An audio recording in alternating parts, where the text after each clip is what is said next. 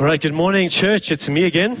And if you don't know me, my name is Stephen, and privileged to serve you as one of the leaders of the church. Just to let you know that we may have some PowerPoint issues this morning, so maybe this is a good time to take out your phone, take out that journal, and if you hear something exciting, write it down. If you feel like God is saying you want to remember what happens this morning, write it down so that you can go and see what God is saying to you during the week. But we are in week 2 of a series called Get Real. Get Real. And if you've got your Bibles here this morning, I'd love you to turn to the books of 1 and 2 Timothy. We're going to be bouncing around there. If you don't know where those books are, they're in the New Testament, kind of towards the end of the New Testament. Otherwise, there is absolutely no shame in looking for that index page and going and finding it there. But we're going to be bouncing around there, and we'll also be talking about the different verses so that you can track with me as we look through this book. And the series is called Get Real because being real is fast becoming a lost art.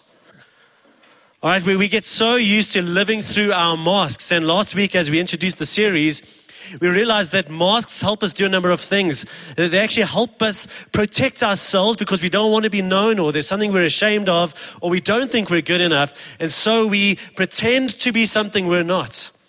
We pretend to be happy when we're not. We pretend to be in control when we're not, and we exude this kind of aura of everything being okay.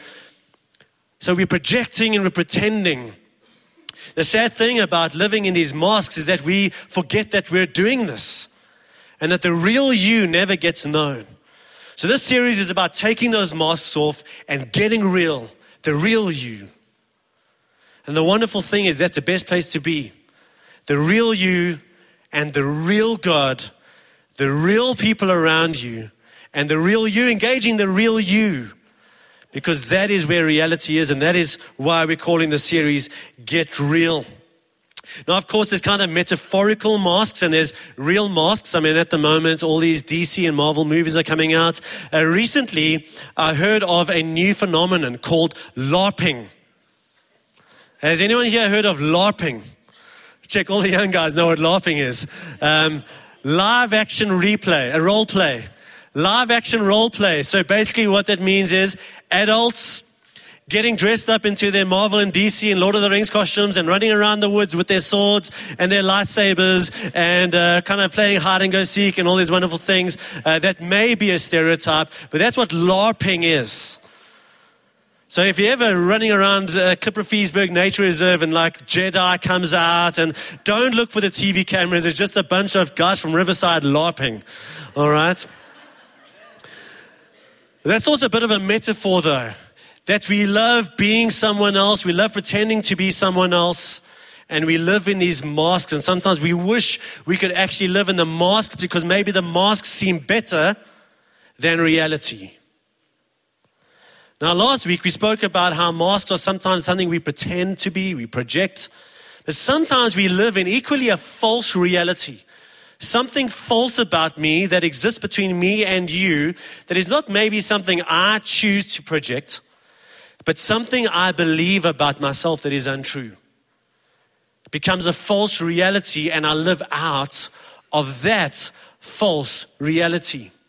For example, I've seen the most intelligent people be told by a father or a teacher or somebody that you're dumb and you're not going to amount to anything. And so this is an untrue thing that we step into, and we believe that. Or I've seen the most beautiful people look in the mirror and believe that they are not. And the rest of the world is trying to look like them. And yet what they see is someone who's not valuable and someone who's not lovable. Where there's this false reality, and somehow we live in that false mask, maybe not of our choosing, and we live out of there, we live out of that brokenness, and that's how we think people see us, and that's how we think God sees us, and that's how we see ourselves. So today we're going to look at one of these kinds of masks in this very special way. And we're going to look at someone who there was something true about them, but because of this true thing, they came to believe a whole lot of other untrue things about them. His name is Timothy, which is why I've asked you to go look at the books of 1 and 2 Timothy. Now, Timothy was a constant companion with Paul, traveled around a lot of these churches and church planting with Paul. But Paul really looked up to Timothy. Paul thought Timothy was great. Paul thought Timothy had great character. He thought Timothy was a great leader. He got behind Timothy. If Paul couldn't get to a church, he sent Timothy to deal with the church. He sent Timothy to deal with the leaders. All right, so Timothy was kind of Paul's, in a very real sense, his right-hand man. Paul thought highly of Timothy. At one stage, Timothy became the pastor of a church in Ephesus. And the reason why we have these books, which we're going to be looking at this morning, is because Paul kind of, his mentor is writing to his mentee, and he's encouraging him with kind of some church matters, some theological matters, just equipping him to do his thing in this church. Now, here's the thing that we know about Timothy. As much as Paul thought he was awesome, and Paul thought he was a great leader, Timothy didn't think he was. We know that Timothy was young. That is the true thing about him. But here's where he started believing things that were untrue about him. Because of his youth, he was so insecure. He was an insecure leader. He didn't believe he had what it took. He was afraid of some of the conflicts in the life of the church. He was afraid of some of the people in the life of his church. And he was acting out of this insecure place concerning his age. Now, I identify with Timothy. I was 30 years old when we started Riverside Community Church, and I felt young. I felt very, very young. And just like in Timothy's church, there were some people who maybe thought Timothy was too young, and maybe there were some here who thought I was too young, but I felt too young. And for so many years in the life of ministry here, I saw myself as almost like a boy in a man's world. And what God's been helping me do over the course of these last 8 years is to get real. You may be young, but here's who you are. Here's what I've called you to. Here's what I'm doing in you. Here's what I'm doing through you. That's the real space. Not what you think about yourself and your youth, or what others might say about you and your youth. So if you're young this morning, and I'm not going to put an age to that, but if you're young this morning, this sermon's for you. But if you're maybe not young in terms of age and numbers, but you're young in faith, you might be in your 50s and your 60s, but only recently come to faith, this message is for you. But if for whatever reason you have an honest appraisal of yourself and you realize, well, I am getting on in years, and as far as faith goes, I am pretty mature in my faith as well, this sermon's for you too. Why? Well, for two reasons.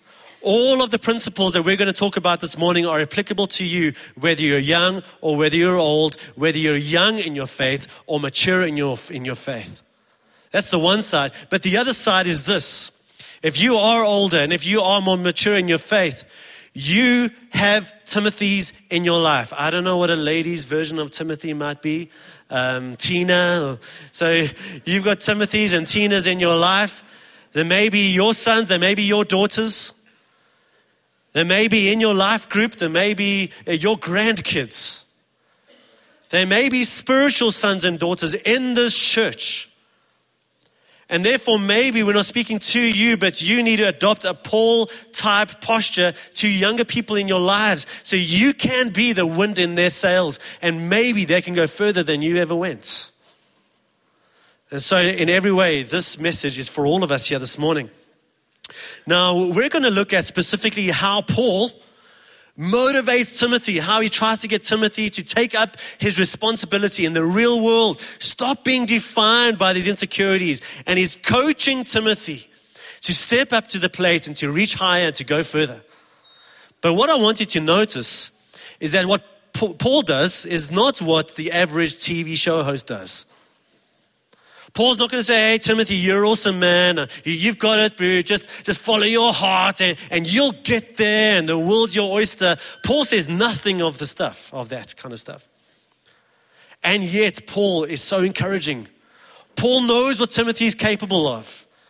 And Paul is in many ways raising the bar for him so that Timothy can achieve all of his potential. So how does Paul do this? Well, we've got about 5 points here this morning, and if you are taking notes, the first one is this. He says, Timothy, embrace the character curve. Embrace the character curve. See, here's the thing. we are in a world that celebrates competency. We love skills and skill development. And we begin to believe, and we kind of see it in some ways, and I'm not going to mention any names, we see it on the soccer field, right? Where there's high levels of competency. And we look up to these people because of their competency. And Paul says, hey, Timothy, competency is one thing. But character is something altogether different. And you need to embrace your character curve. You see, competency shows what you can do. Character shows who you are. Competency helps you start the race. Character is going to help you finish the race. And so for that reason, Paul speaks to him about his character time and time again. One of the more famous verses where he does this, he says this, hey Timothy, don't let anyone look down on you because you're young. 1 Timothy 4:12. There we go. Don't let anyone look down at you because you're young. Now, some of the guys on this side of the room are saying, amen. You know, I'm going to tattoo that verse on my forehead. So when everyone looks down at me, they see that verse, all right? You must respect me, even though I'm young. Here's the thing. Paul's saying, hey, Timothy, I'm not writing to those who don't believe in you. I'm writing to you. I'm saying, Timothy, this is in your control. You must not let anyone look down on you because you're young. And how are you going to do that? You know, are you going to assert yourself? Are you going to tell everyone to listen to you? Are you going to tell everyone to respect you? None of that. This is how Paul completes that thought. Don't look anyone down on you because you're young, but set an example for all the believers in speech, in life, in love, in faith, and in purity. Just by the way, if you're wanting respect from anyone, doesn't matter how old or young you are, this is a good way to do it. To live in such a way that how you speak commands respect.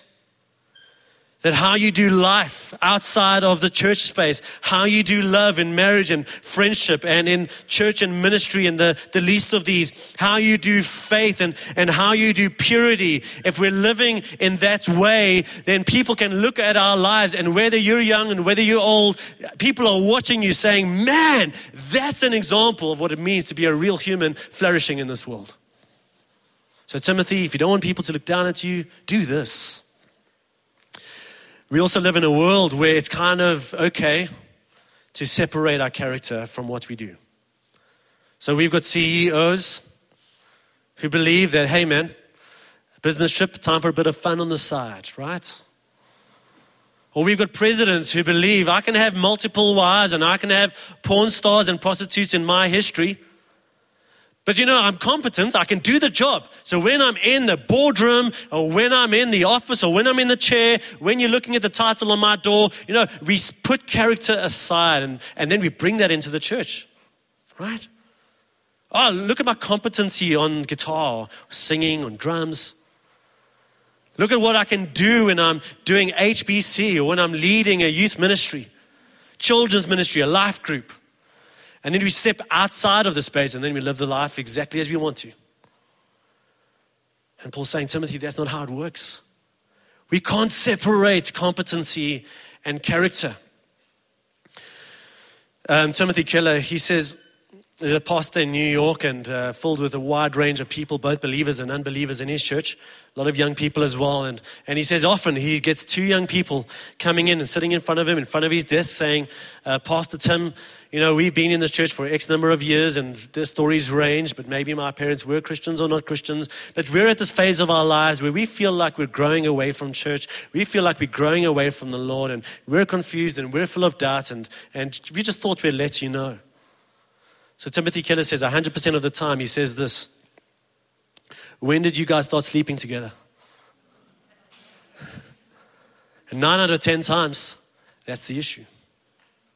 See, here's what I do for the church, and here's what I do on my own time. And they're separate. And more people's path in ministry have been hamstrung because of our lack of purity.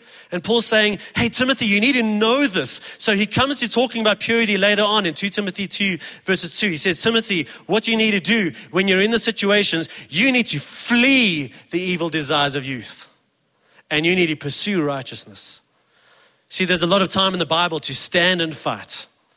There's a lot of time where God is saying, no, stand your ground and resist, just not when it comes to sexual temptation.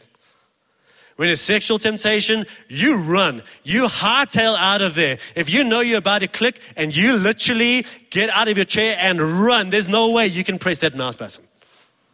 Right? Or if you're alone with your girlfriend and things get all hot and bothered, and next minute you just like run out of the front door, I promise you, you'll be dodging bullets left, right, and center. So we've got a Labrador. Let's just keep it at that. And a cat. And the cat's bowl is about 3 meters away from the back door. And our Labrador knows she's not allowed inside, but she kind of like, lies half in. And when she's lying at the back door by the kitchen, I can see where she's looking. She's looking at the cat bowl.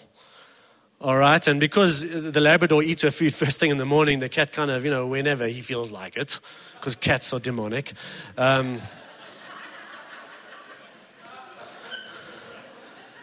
Sky, she's the Labrador, she's lying there. You just see, she's like eyeing this bowl of food, and I know exactly what she's thinking.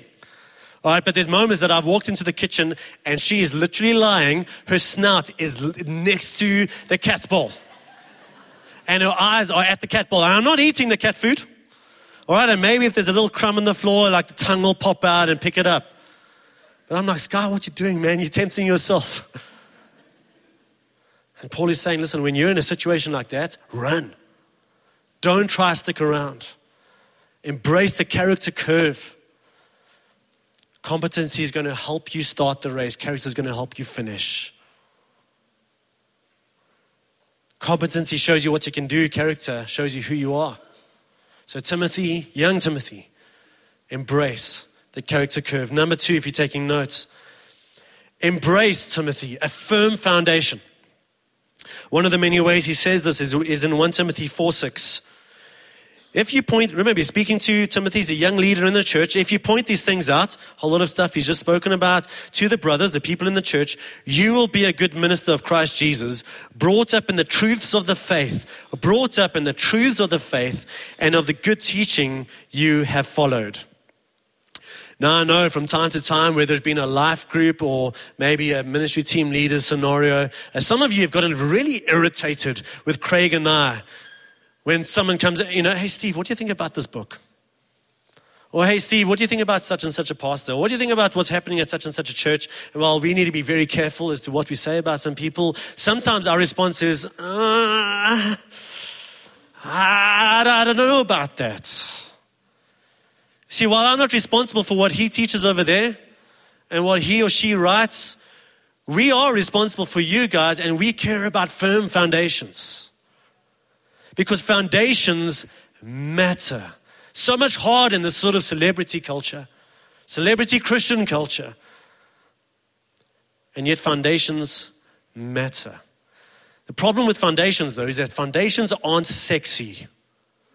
Right? We look at a new building going up in Sanson, the Discovery Center. No one's going, oh, well, what's happening underground?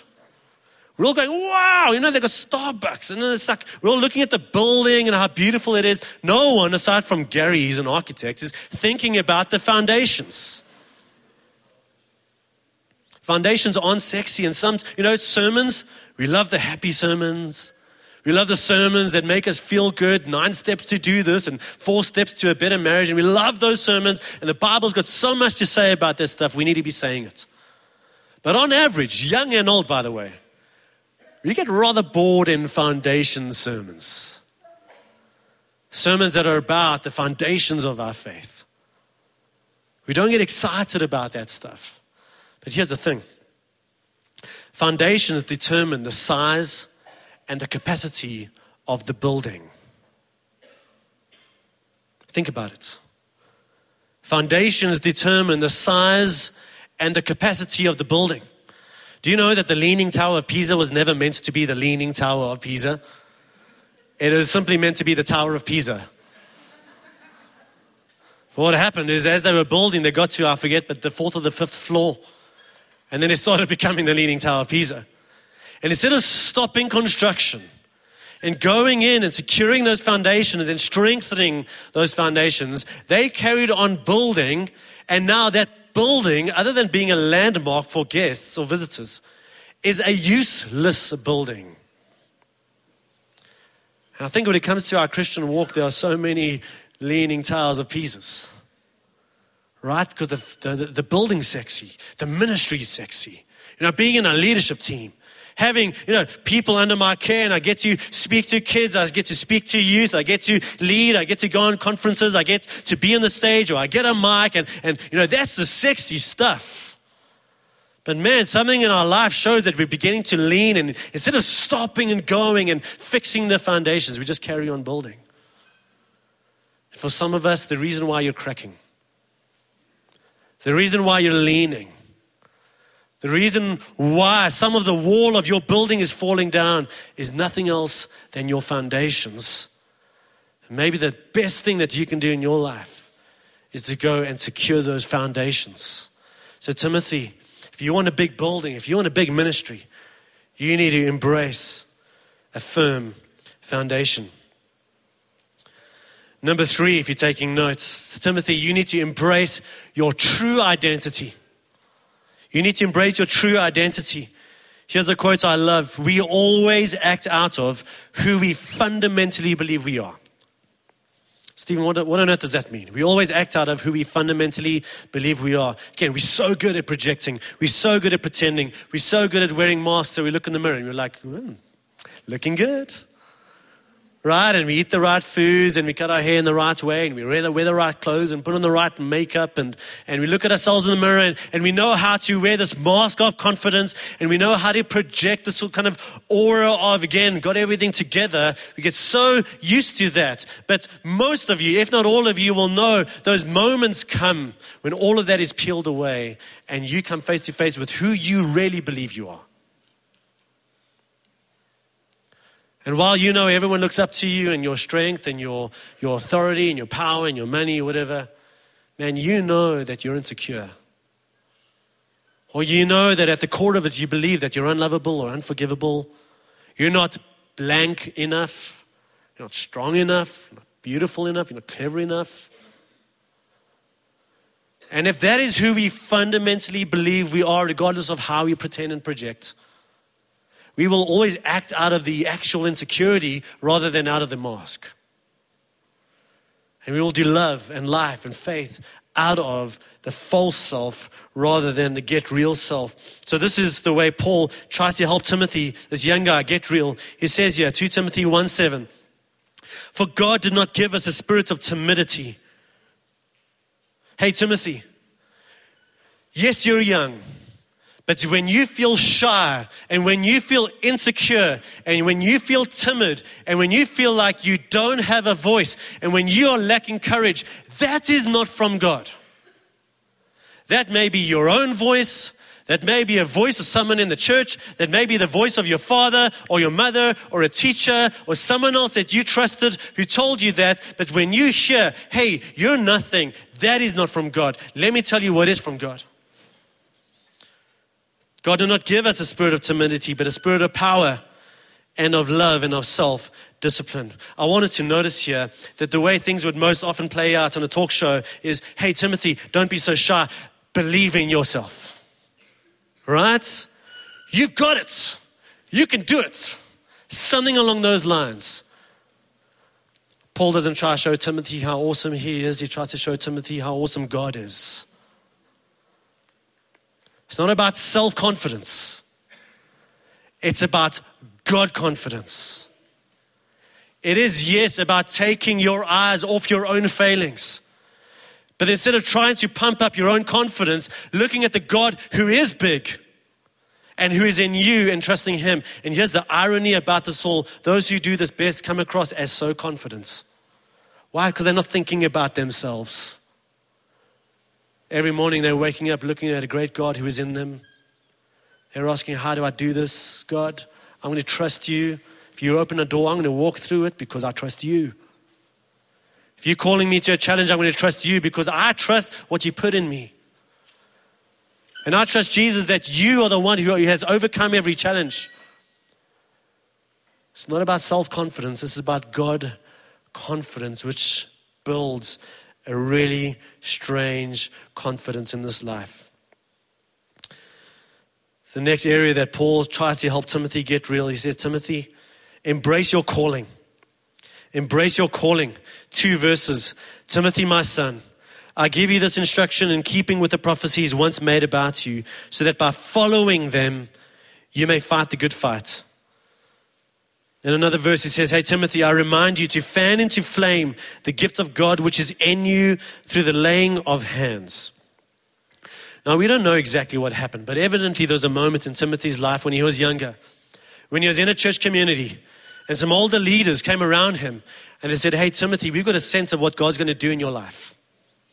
That's what we call prophecy. And they gathered around him and they prayed for him and they were in agreement and they said, yes, we believe this is exactly what God is wanting to do in this young man's life. They laid hands on him and they prayed for him. And evidently something happened in Timothy. Evidently whatever they prayed for started showing fruit. And Paul says, hey, Timothy, I want you to remember that moment. Because here's the thing, we get so distracted. Maybe some of you could think back a time in your life and ministry when you were so passionate about God, but now, not so much. Maybe you can think back to a time in your life when you were so passionate about the things of God. And man, you would stay up late and you would get up early and you would go anywhere for the cause of Jesus. But these days, man, there's just like nothing in you that wants to do that.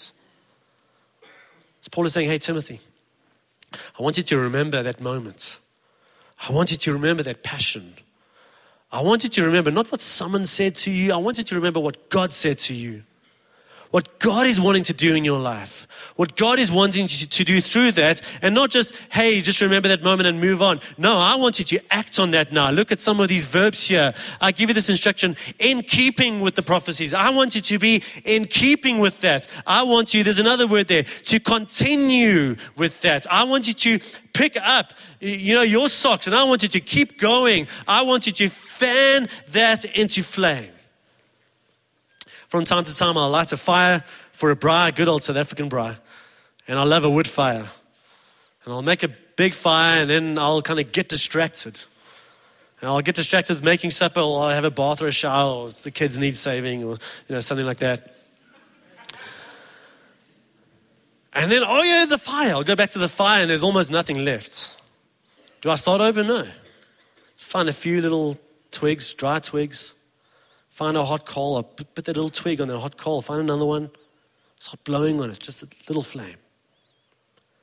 Find some slightly bigger twigs and I just add that fuel onto that fire. Now the flames, size of a soccer ball. And then I started adding again some bigger logs and bigger logs and bigger logs onto that fire until I got the fire that I want, and then we can have that beautiful South African braai. Some of you need to do that with your calling. We're waiting around for the passion just to happen automatically.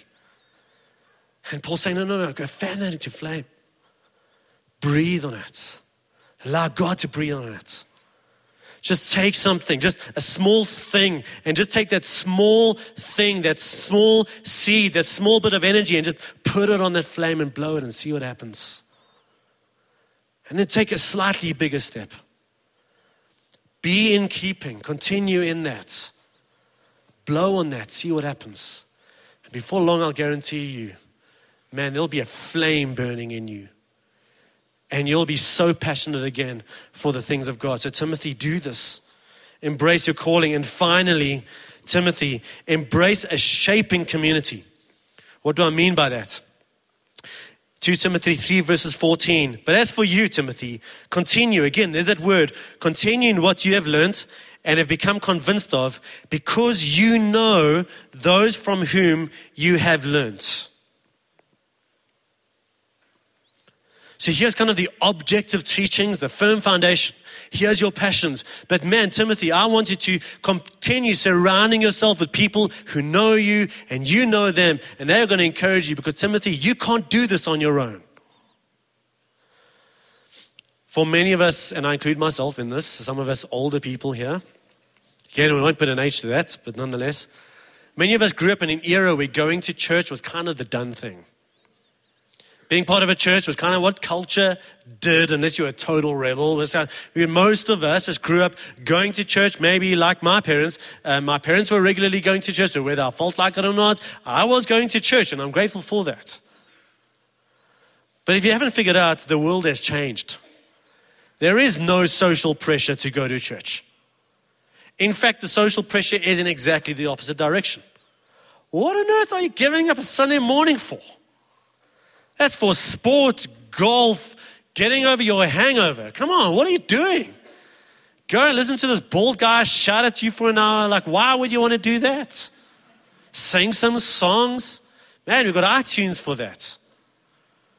Right? Everything in our culture is kind of like, why be part? I mean, even if you've got this faith, man, it's a private thing. That's between you and God. You don't need to live this thing out.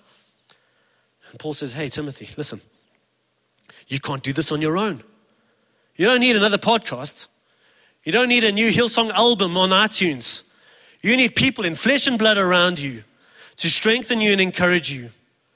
And some of you are feeling that passion grow cold because, man, you come to church. I love the phrase ninja Christian. You know, come in quietly, no one sees you, and leave before anyone sees you. I see you. Okay? I lie. I don't see anything on a Sunday. I really don't. People are like, did you hear that baby? No, I didn't. But we kind of like, we come to church and then we quickly come in, quickly go out, and maybe 3 weeks later do the same thing, 4 weeks later do the same thing. And then we wonder why we've got no love for God. And we wonder why it's so easy to lose our passion. This is why we believe in gathering weekly, not legalistically. Because, man, I need flesh and blood around me to be my strength. This is why we believe in life groups, small groups. You can call them what you want. We call them life groups. For a reason, it's life. There are people that I see week in and week out, and sometimes I feel like it, and sometimes I don't feel like it. But man, when I need them, they're there for me, and when they need me, I'm there for them. People I know. People are going to speak into my life. People I give permission to speak into my life and hold me accountable and be part of my success in this world, especially in life and faith. So Timothy, embrace a community that's going to shape you, where there are leaders, people you can look up to, peers that encourage you, that are going to encourage you, younger people that even you can take and be part of their success and their future. Be part of this, guys. Be part of this, Timothy. So I want to scare you as a church with a get real quote. Something that freaks me out, and I know it freaks Craig out, by a guy called Eddie Gibbs. The church is always one generation away from ceasing to exist.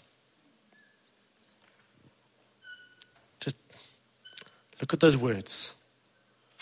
The church is always one generation away from ceasing to exist. See, church, if we fail at being Paul to Timothy's and Tina's, if we fail discipling our children and not getting them to go to church, discipling our children in the faith so they stand on a firm foundation and they are passionate for the things of God in this world and they are able to stand on their own 2 feet of faith and they have a community around them. If we fail to do that, it is not too long and this church will not exist.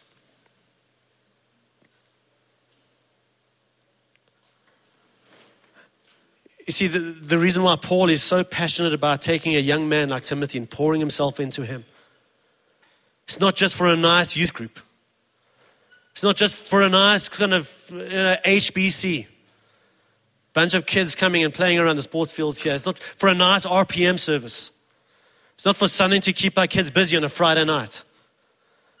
See, what motivates Paul most is the cause of the gospel. He's saying, this is eternity. These things matter. There is judgment and there is joy to be had. There is something that every single one of us needs, and that is to be connected to our Heavenly Father and be living out of that identity. And therefore, Paul is so passionate about pouring into this Timothy generation. And we as a church need to be passionate about that. Every single one of us, not just Craig and me. Because the church is always one generation away from ceasing to exist. Now, earlier Daryl spoke about HBC, and we're going to do something a bit different this morning. HBC stands for Holiday Bible Club, and this year is going to be our biggest HBC yet. And for kind of a small church. I mean, we're having 300 kids coming here tomorrow. 300 kids. We also have 50 leaders that are sticking up their hands saying, I want to be part of their future. And we're going to pray up a storm, and we're going to trust God, not just to babysit these guys for the next 5 days. So many people my age can look back at holiday Bible clubs as a moment where God touched our lives. And that's what we as church leaders have faith for these weeks. Yes, they may be 7, 8, 9, 10 years old. But we have faith that God will touch these young people's lives. There are about 200 families represented by these 300 children. I hope that freaks you out. I equally hope that raises your faith. Man, imagine God touched those kids' lives and impacted their families' lives. Guys, why are we believing for any less than that? But you've also got a bunch of young people, our Timothys and our Tinas, who need our support, who need our love, who need our encouragement, so that they in turn can feed down into these young people's lives. And guys, I'm praying as a church, and I hope that this is on your agenda to pray every single day this week. Let's pray for bigger things. Let's just not pray that the Oros won't run out. Let's pray for heaven to invade earth. Let's pray that God will catalyze something in young men and women's lives, including these guys' lives, that'll change them forever. And I literally mean forever. And that whatever seeds are planted in their lives will change their families' lives forever. And because of what's happening this coming week, there are going to be pastors, church leaders, missionaries, Christian business leaders, Christian teachers who have a firm foundation and passion in their hearts, who are going to change the world because of what happens in the next 5 days. Why should we pray for anything less, right? So come, HBC leaders, come join me on the stage. On the stage, guys, on the stage. We all want to see you.